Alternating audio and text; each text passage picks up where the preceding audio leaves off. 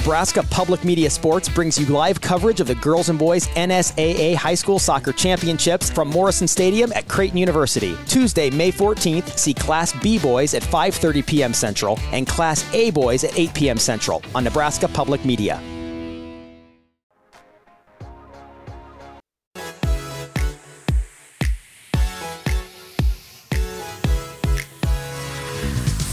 You're listening to Hurrdat Sports Radio. Yeah, so we had Billy and Ethan both up, right? You saw Ethan go out there at the end to catch it. Billy's just not quite 100% cleared, but he wanted to catch the ball. Last week the ball kept rolling and hitting, so, they hit some bombs. Even all of those, I know it doesn't look great. Even the gunners were down kind of bearing on him, so he fair caught it. I think if he would have had, we went for the block a lot today, so the thought process was hey, let's go try to block it. We think we have a chance. We thought we had a chance going into the game to be a good block team. So we were trying to block him and then put him back there for the stability of winning the turnover battle.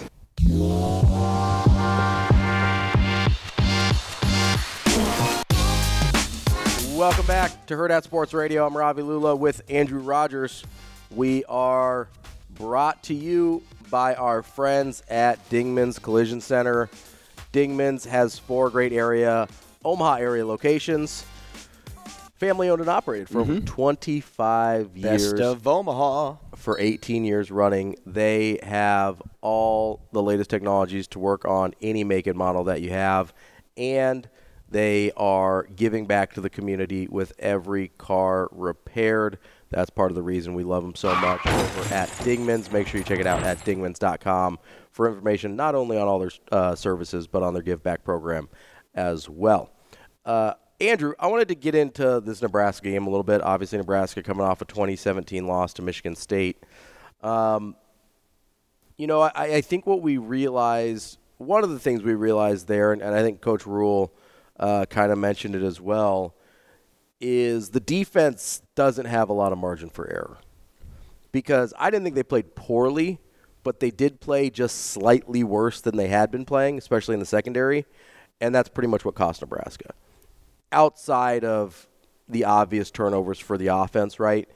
But I mean things that were different from the 3-game winning streak. Because the offense, and you mentioned, and we'll get into the play calling pass attempts thing in a minute here, but you mentioned, the offense didn't really look that much different. And you're not entirely wrong, right? There's a lot of similarities in terms of the overall effectiveness of the offense, right? And the difference was the defense gave up a couple chunk plays in the passing game, and that was pretty much the game. They gave up, I think, a couple 40-yarders and a 30-yarder, and that was enough in a game like this to make the difference.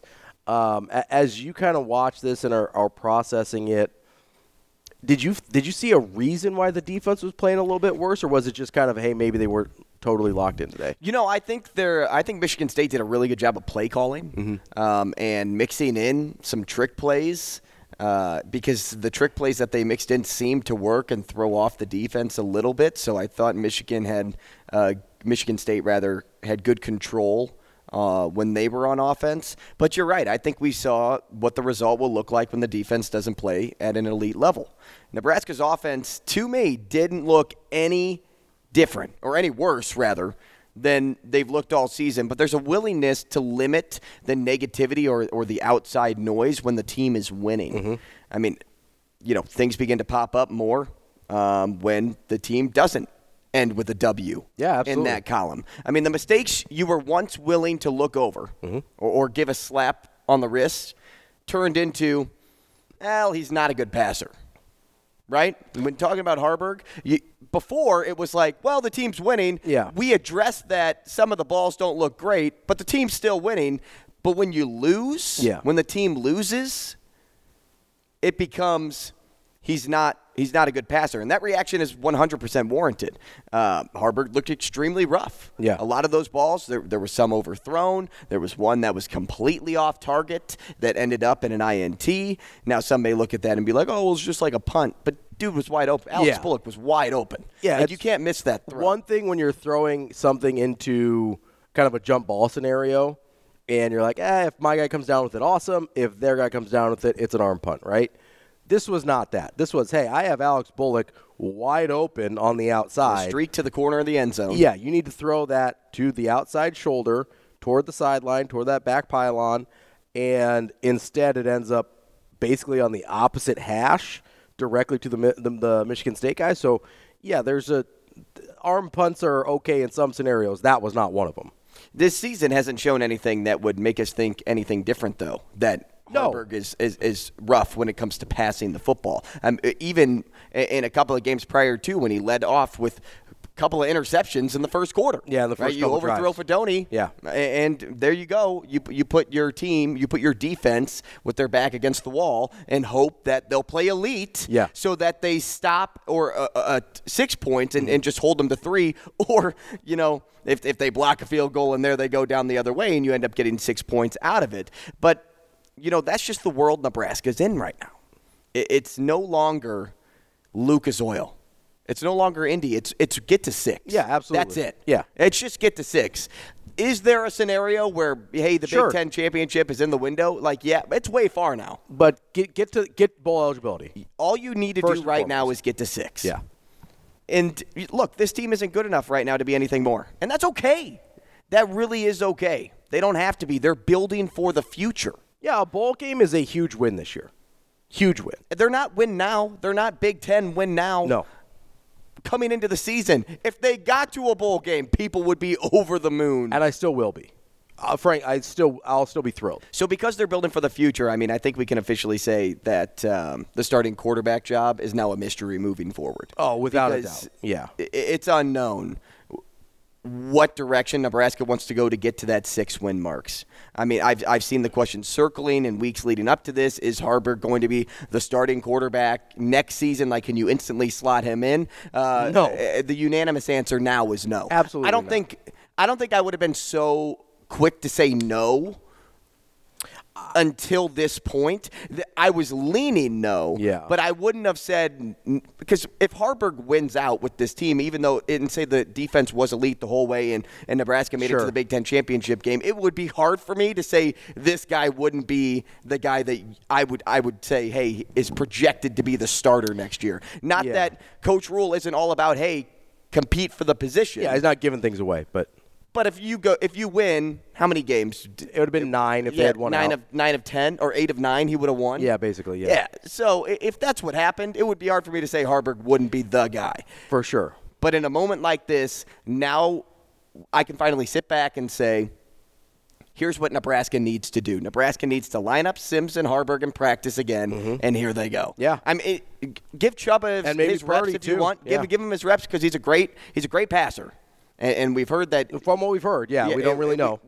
And we've heard, and I trust what I hear. I do too, right? yeah. So, but if this is me at this point, I think it's time to bring Jeff Sims back, give him a chance again. Yeah, so there's a couple things there with Harburg. And you're right. We overlooked some things. I think people were aware that he wasn't throwing the ball well, but I think it was more of a, hey, as long as they keep winning, I can live with it. So I don't know that it was ignoring his faults so much as, you're kind of tied to this guy for a while, right? And you say, hey, I can live with it as long as the W's keep coming.